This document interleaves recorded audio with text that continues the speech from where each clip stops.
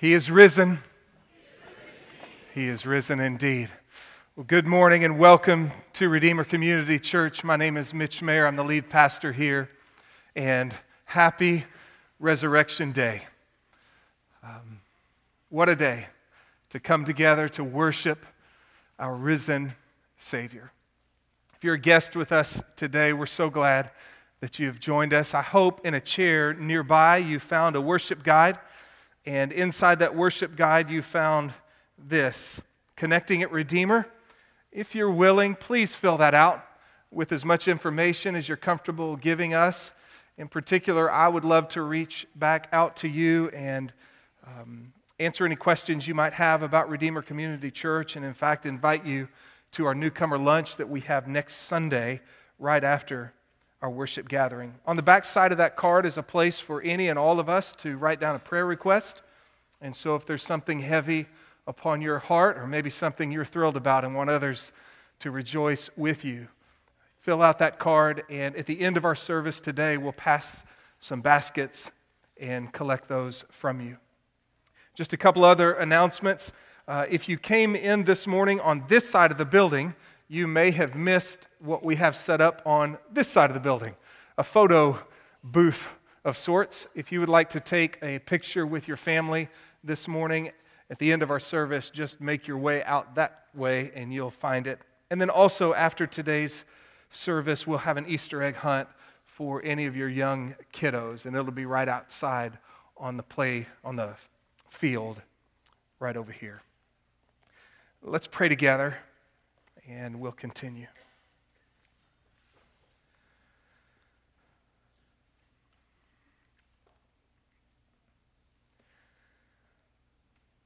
Father in heaven,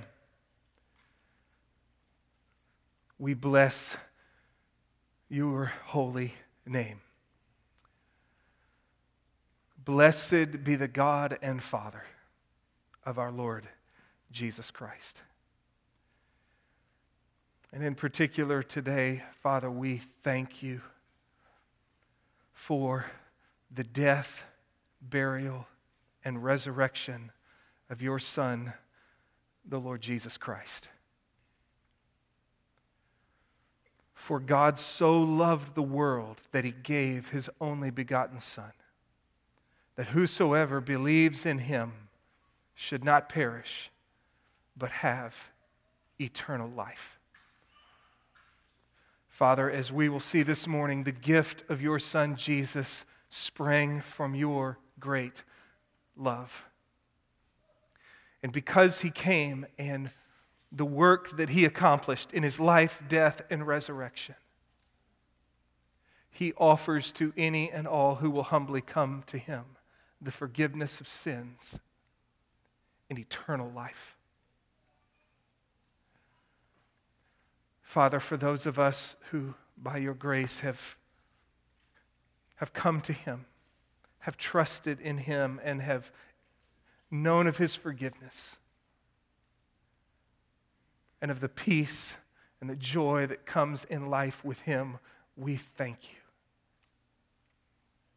And we pray for any of our friends here today, men, women, boys, and girls, if they've never come to that place of putting their hope and trust in Jesus, might you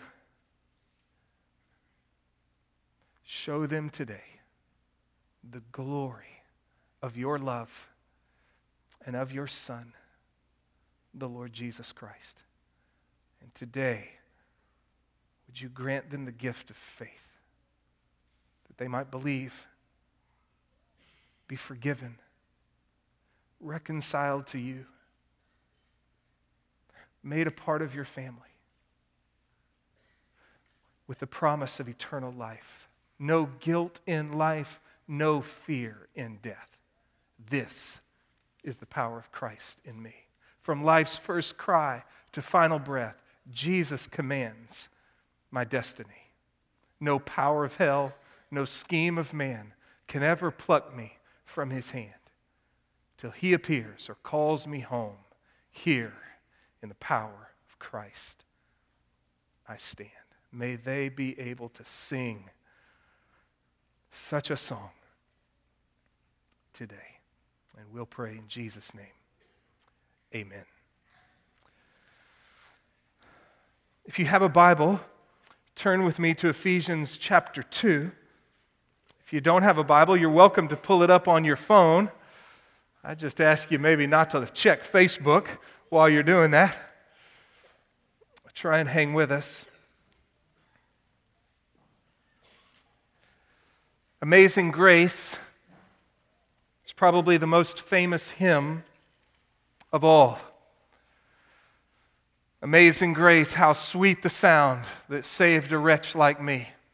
I once was lost, but now I'm found, was blind, but now I see. John Newton wrote that song. He lived in the 1700s, died in 1807. John Newton was a former slave trader. He was a greedy and arrogant and immoral man. But he became captured by the grace of God and found in his Son, Jesus Christ, the forgiveness of his sins and a leader of his life that he so desperately needed. At the age of 82, John Newton is quoted as saying, "My memory is nearly gone, but I remember two things, that I am a great sinner, and Christ is a great Savior." I'm not 82, only 45. But if you'll let me say, I have found the same. I have found that I myself am a great sinner, and I have found that Christ, Jesus Christ, is a great Savior. And if I could, I might add to that. Not only is Jesus a great Savior, but He's also a great King, a great ruler, a great leader for your life. Theologians over the centuries have thought about the sins in the Bible, and one way that they've categorized them is often called the 7 deadly sins. Pride, envy, greed, lust, gluttony, laziness, anger. When I take a look at my own heart, I go, yep, yep, yep, yep, yep, yep, yep.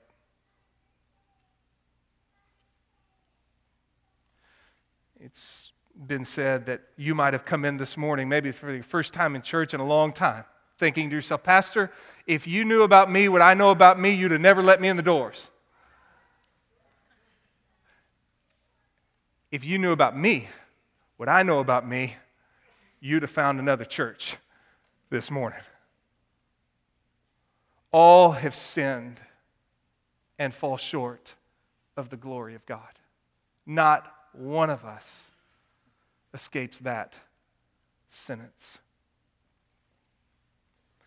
My personal testimony is not one of great deliverance, if you will.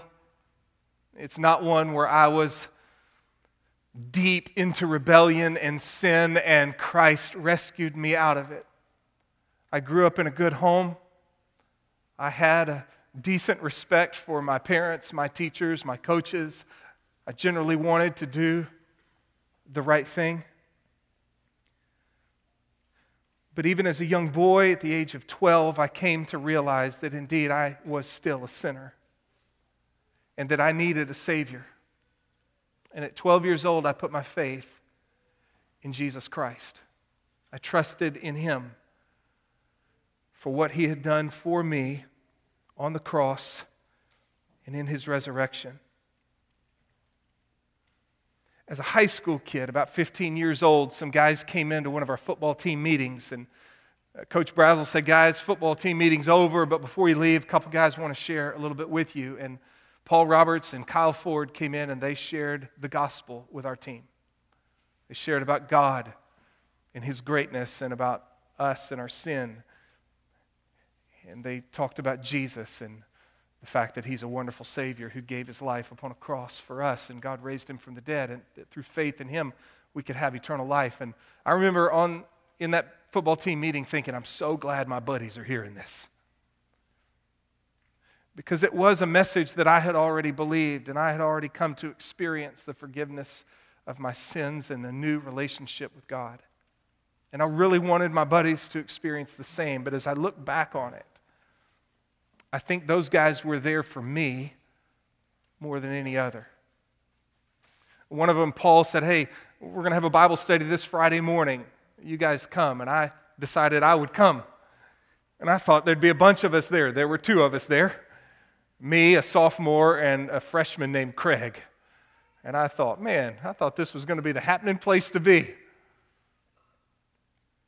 Paul said, Mitch, can we have Bible study at your house next week? I said, sure. He said, great, bring some buddies. And so I did. And over those next 2.5 years, Paul began to take me and a handful of my buddies and teach us more and more about who Jesus Christ is and what He has done for us and who He is for us every day. And I came to realize that Jesus is not only a great Savior, but He's also a great leader of one's life. And so mine is not a testimony of great deliverance, but I say of great preservation. Because the reality is, I think Jesus Christ preserved me from lots and lots of rebellion. When I take a look at my heart right now, when I think about the sins that still linger, and I ponder, I wonder where I would be today were it not for Jesus Christ and His leadership in my life. And friends, I can tell you, without Him, it is one ugly picture of pride, greed, and lust. Jesus Christ is a great Savior, and He is a great King, ruler, and leader of your life. I'm going to share a little bit today, but what I'm basically getting at is, do you need someone to forgive your sins? Do you need someone to rule your life? If so, I invite you to Him who died and rose again, who is alive forevermore, and who says, come to me, all who are weary and heavy laden, and I will give you rest. Who will be king of your life? I saw some images years ago that walked through the great story of Christianity. I want to use those images this morning to tell you the story of the Bible. In particular, the story of the Bible as it relates to men and women, boys and girls, just like you and me. On one level, we could tell the story of the Bible way up here. Creation, fall, redemption, and consummation. At another level, we could tell the story right down here with men and women just like you and me. That's what I want to do today. The question for you and for me is, who will be king? The story begins that God is the loving ruler of the world. He made the world, and He made you and me the loving rulers of the world under Him. That's where the story of the Bible begins. In the beginning, God created the heavens and the earth. And He created men and women in His image to know Him, to enjoy Him, to love Him, to worship Him. God is in charge because He is the one who made all things. He's the King. He's the ruler. And what's so wonderful about Him is that He always does what is right and what is good. Again, He made us in His image and put us in charge of the world. Theologians call us the vice regents of creation. To rule, to care for, to be responsible for, to enjoy the beauty and the goodness of all that God had made. We were to be under God's authority as we ruled the world. We were to honor Him and to obey Him. If you've ever read Genesis chapters 1 and 2, the beginning of the story, it's a beautiful story. And it's an idyllic picture of God in heaven and of His people on earth, lovingly and joyfully relating to Him as they carry out His plans in the world. We put a verse, this might be a good one. You are worthy, our Lord and God, to receive glory and honor and power. For you created all things, and by your will they were created and have their being. But that beautiful picture is not the way things are today, huh? Certainly not.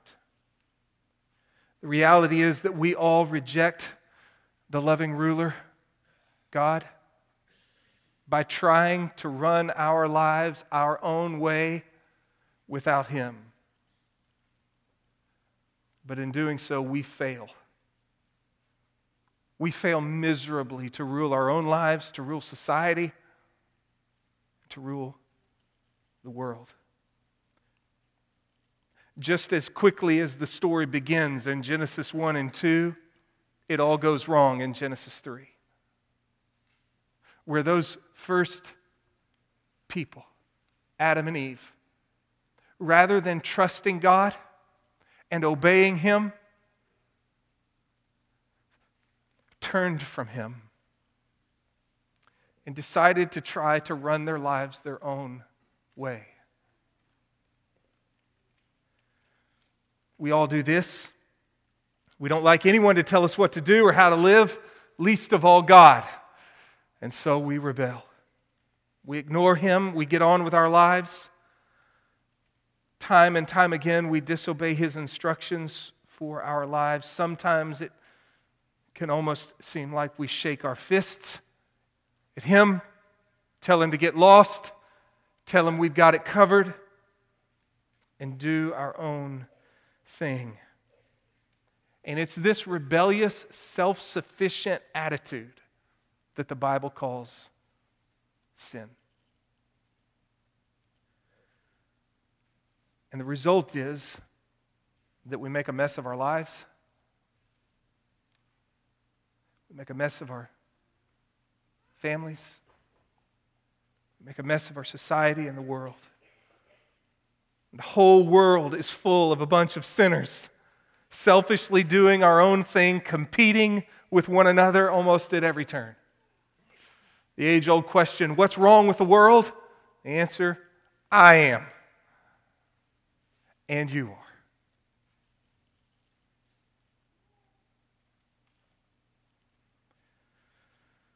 There is no one righteous, not even one. There's no one who understands, no one who seeks God. All have turned away. We've crossed out God and made ourselves the king of our lives. And the question that we have to ask and answer is, what will God do about this kind of rebellion? What will He do about the men and women whom He created in His image to know Him, to love Him, to enjoy Him, to trust Him, to obey Him, to rule the world for Him? What will He do when those same people turn away from Him, shake their fist at Him, and say, we got it on our own, and do that over and over and over and over and over and over and over and over and over again? Just as quickly as sin enters the world in Genesis chapter 3, things go terribly wrong on every page after. What will God do about the rebellion? This is where the message of the Bible goes off the politically correct rails, if you will. If you're on Twitter, if we were tweeting about this, you might say, this tweet may contain offensive material. Because the reality is, the message of the Bible is that God won't let us rebel forever. And that His punishment for rebellion is death and judgment. Man. God cares enough to take our rebellion seriously. He calls us to account for our actions because it matters to Him that we treat Him and we treat others so poorly. And the sentence of God is just. And in many ways, we could say He gives us exactly what we ask for. Leave me alone, God. I'll be the ruler of my own life. I'll be the king. Oh, sure, I'll pray some prayers when I get in trouble, but on the whole, I'm the ruler of my life. Leave me alone. And God says, okay. But the problem with that is that God is the source of all life and all joy and all love. God is Himself love. Here's something to ponder as you go to bed at night. What was God doing before He created all things? The answer? Lovingly delighting in the happy land of the Trinity, Father, Son, and Holy Spirit. 3 in 1, in love and in delight. As the Apostle John said, God is love. And so to say to God, leave me alone, and for God to say, okay, is absolutely horrific. Because He's the source of life, and He's the source of love, and He's the source of joy.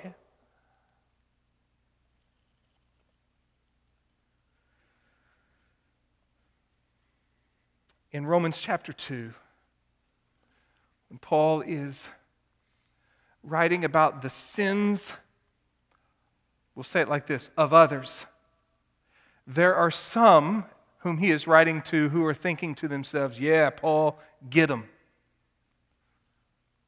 Yeah, they're sinners, Paul, get them. But then Paul addresses them and says, do you suppose this, O man, that when you pass judgment on others and do the same yourself, that you will escape the judgment of God? Their thought was, God hasn't judged me yet, therefore He must be cool with me. He goes on, do you think lightly of the riches of His kindness and tolerance and patience, not knowing that the kindness of God leads you to repentance? The reason, Paul said, that God hasn't judged you yet is because He's kind and He's tolerant and He's patient. You have misunderstood that to think that that means God is cool with you and your own sin and rebellion. Paul goes on to say, do you think lightly of the riches of His kindness and tolerance and patience, not knowing that the kindness of God leads you to repentance, but because of your stubbornness and unrepentant heart, you are storing up wrath for yourself in the day of wrath and righteous indignation of God. Whew!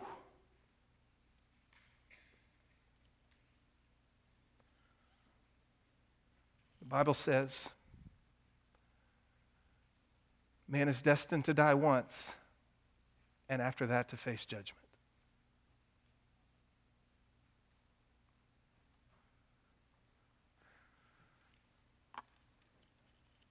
Dun, dun, dun, dun. Right. That's bad news. God is the loving ruler of the world. He made the world, and He made us to rule the world for Him in loving obedience and joy under Him. And we said no. There's none righteous, no, not one. All have sinned and fall short of the glory of God. And God won't let that rebellion go on forever. It is appointed for man to die once, and after that to face judgment. In Ephesians chapter 2, verses 1 to 3, the Apostle Paul wrote,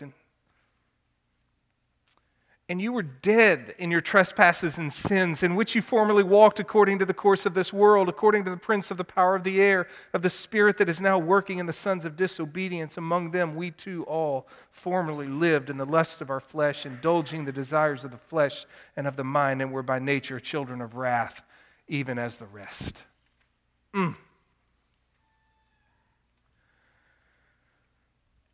When I went 20 years ago now to buy a ring in order to ask Tara to marry me, I didn't know anything about buying a diamond, but I went into Larry's diamond shop there in Plano, Texas, and he coached me up. And he said, Mitch, you're looking for carat, color, cut, and clarity. And we took a few diamonds, and he finally pulled one out. He said, I think this one could be just right for you. And I took a look at it, and I said, wow, Larry, man, it looks good to me if it looks good to you. And he goes, yeah, but wait.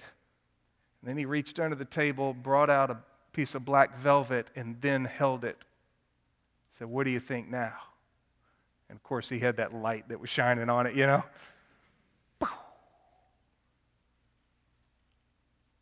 This is the black velvet underneath the beautiful diamond that is the gospel of Jesus Christ.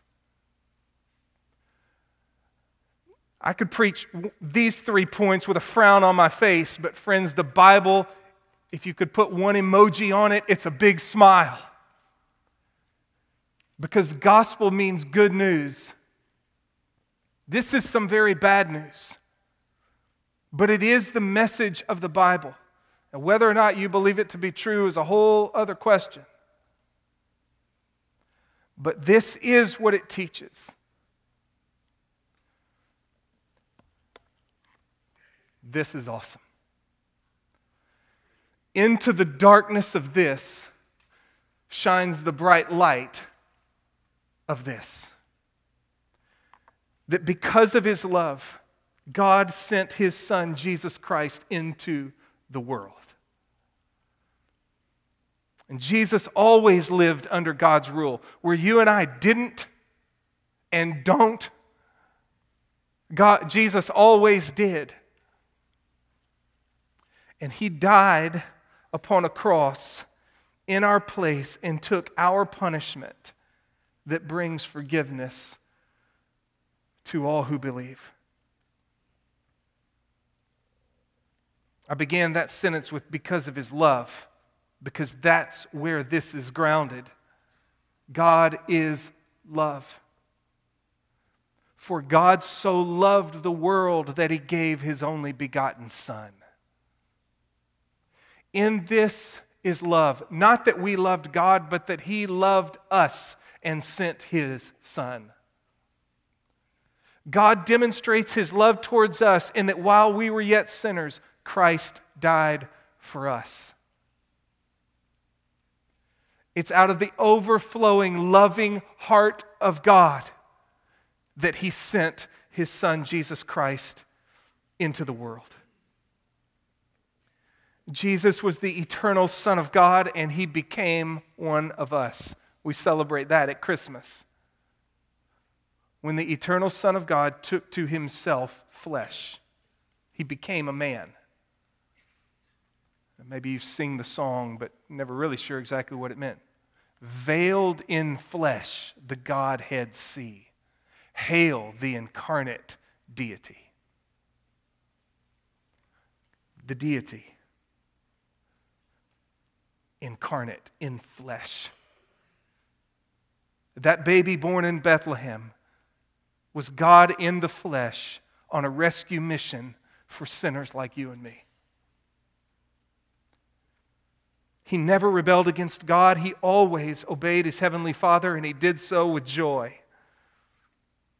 He himself did not deserve death or punishment, but the reality is that he did die. We just celebrated that on Good Friday. Jesus Christ went to the cross. And he went to the cross not because he had done anything himself, but because we have rebelled against God, turned to do our own thing. We have sinned. The Bible teaches an incredible truth that Jesus Christ came and died as a substitute in our place and for our sins. God made him who knew no sin to be sin on our behalf.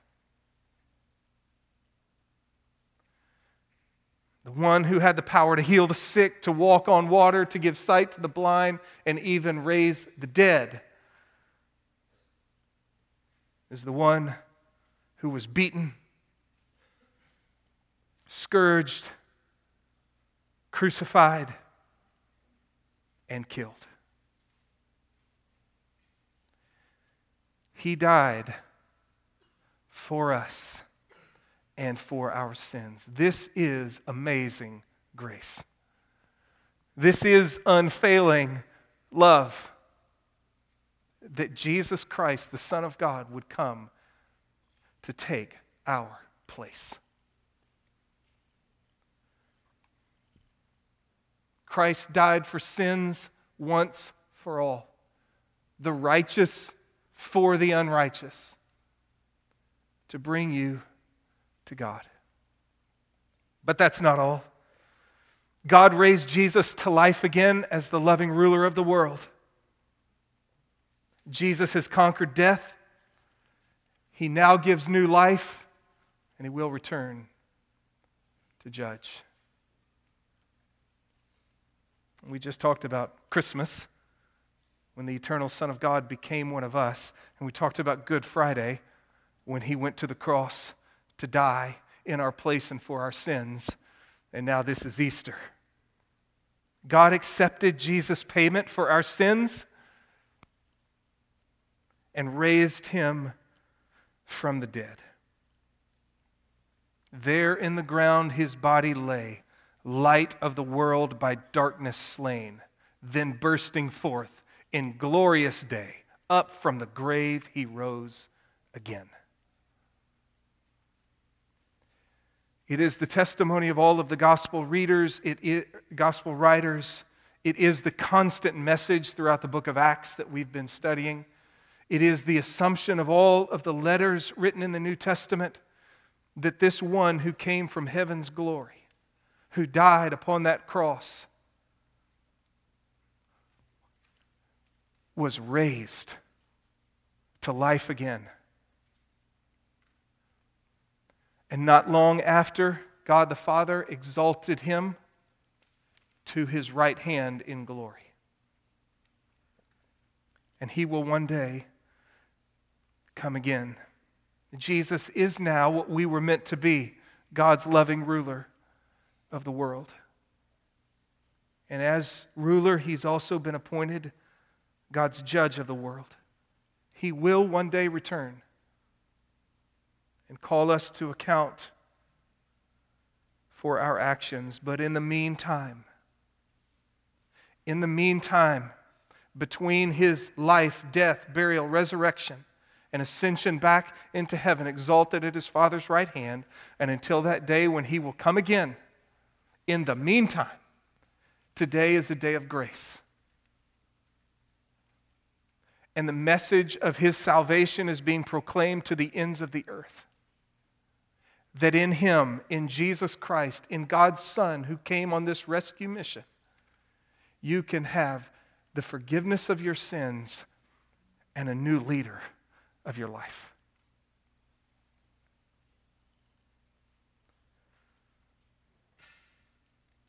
This is a new life which the Apostle John calls eternal life, that begins now and will last forevermore. We saw it on the screen earlier. This is eternal life, that they may know you and Jesus Christ whom you have sent. That is eternal life, is knowing God. The forgiveness of your sins and being reconciled to God. And one of the things he does also is he gives you his very presence through his Holy Spirit. And he adopts you into his family. And he gives you the promise of eternal life. No guilt in life, no fear in death. This is the power of Christ in me. From life's first cry to final breath, Jesus commands my destiny.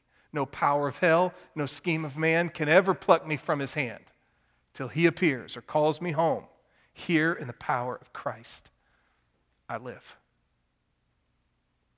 Jesus Christ is alive, risen from the dead, alive right now. And in this time offers to any and all who will humbly come to him to be their Savior and their King. In his great mercy, he has given us new birth into a living hope through the resurrection of Jesus Christ from the dead. And so finally, where does that leave us? We might say it leaves us with two ways to live.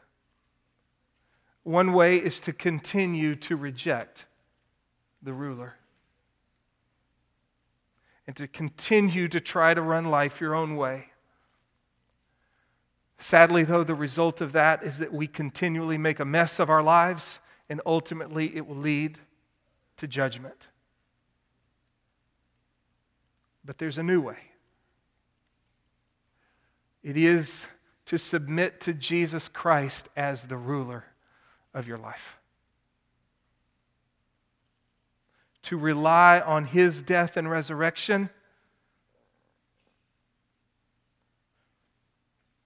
and to look to him, to follow him.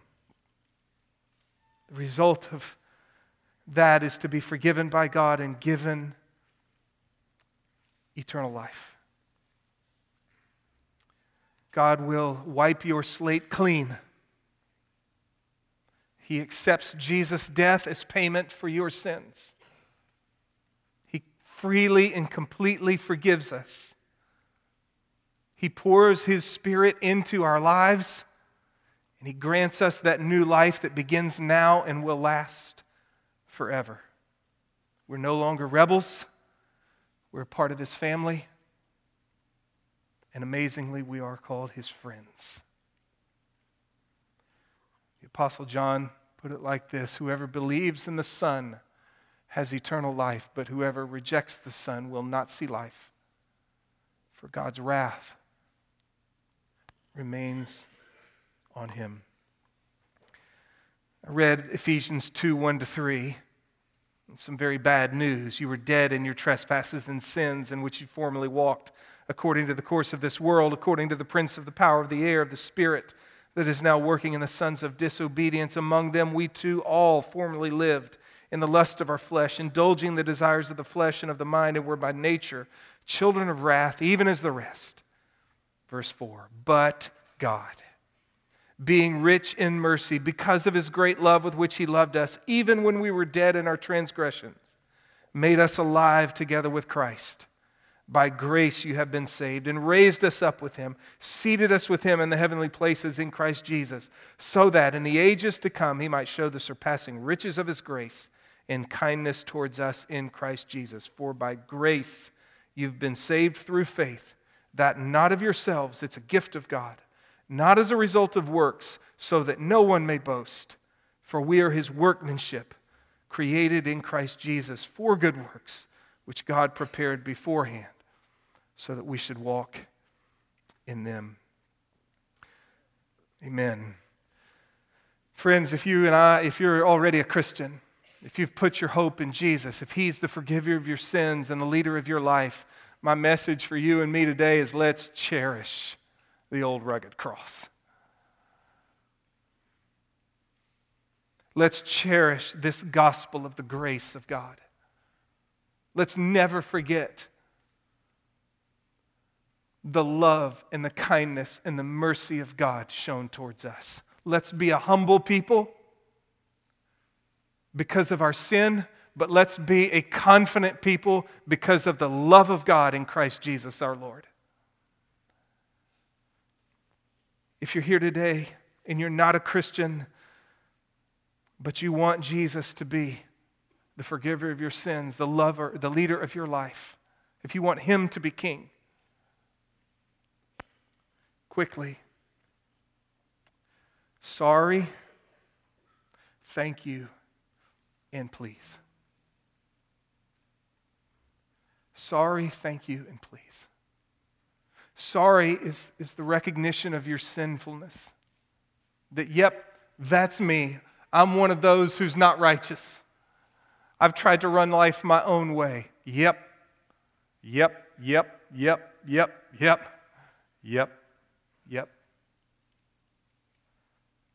It's humbly recognizing that all have sinned and fall short of the glory of God. That's me. Father, I'm sorry. Thank you. That's recognizing what God has done to come on that rescue mission. That God loved you and God sent His Son, and Jesus Christ lived for you, died for you, rose for you. And that through trusting in Him will forgive your sins and make you a part of His family, will reconcile you to God and give you His Holy Spirit. I'm sorry. Thank you for your great love. Thank you for sending Jesus to die for me, to rise for me. Please, would you please, not based upon who I am, but who you are and what you've done, would you please forgive my sins and be the leader of my life? Please. Friends, if you will mean it, on the basis of the Word of God, the promise is He will forgive you. And He will reconcile you to Himself, and He will make you His son or daughter. And He will put His Spirit within you. And your new life in Christ will begin that very moment. And it'll last forevermore. Sorry. Thank you. Please. I'm going to pray. We're going to sing one last song. And I'm going to come up with some final words. Let's pray together. Father in heaven, thank you for your great love and grace that sent your Son, Jesus Christ, for us. Thank you for His holy life, His substitutionary death, His bodily resurrection from the dead. We believe, we affirm that He is alive. For those of us who trust in Him, He is our King. And we love Him. Again, Lord, for any friends here today who've never trusted in Jesus, might today be the day. In His name we pray. Amen. Let's stand and sing.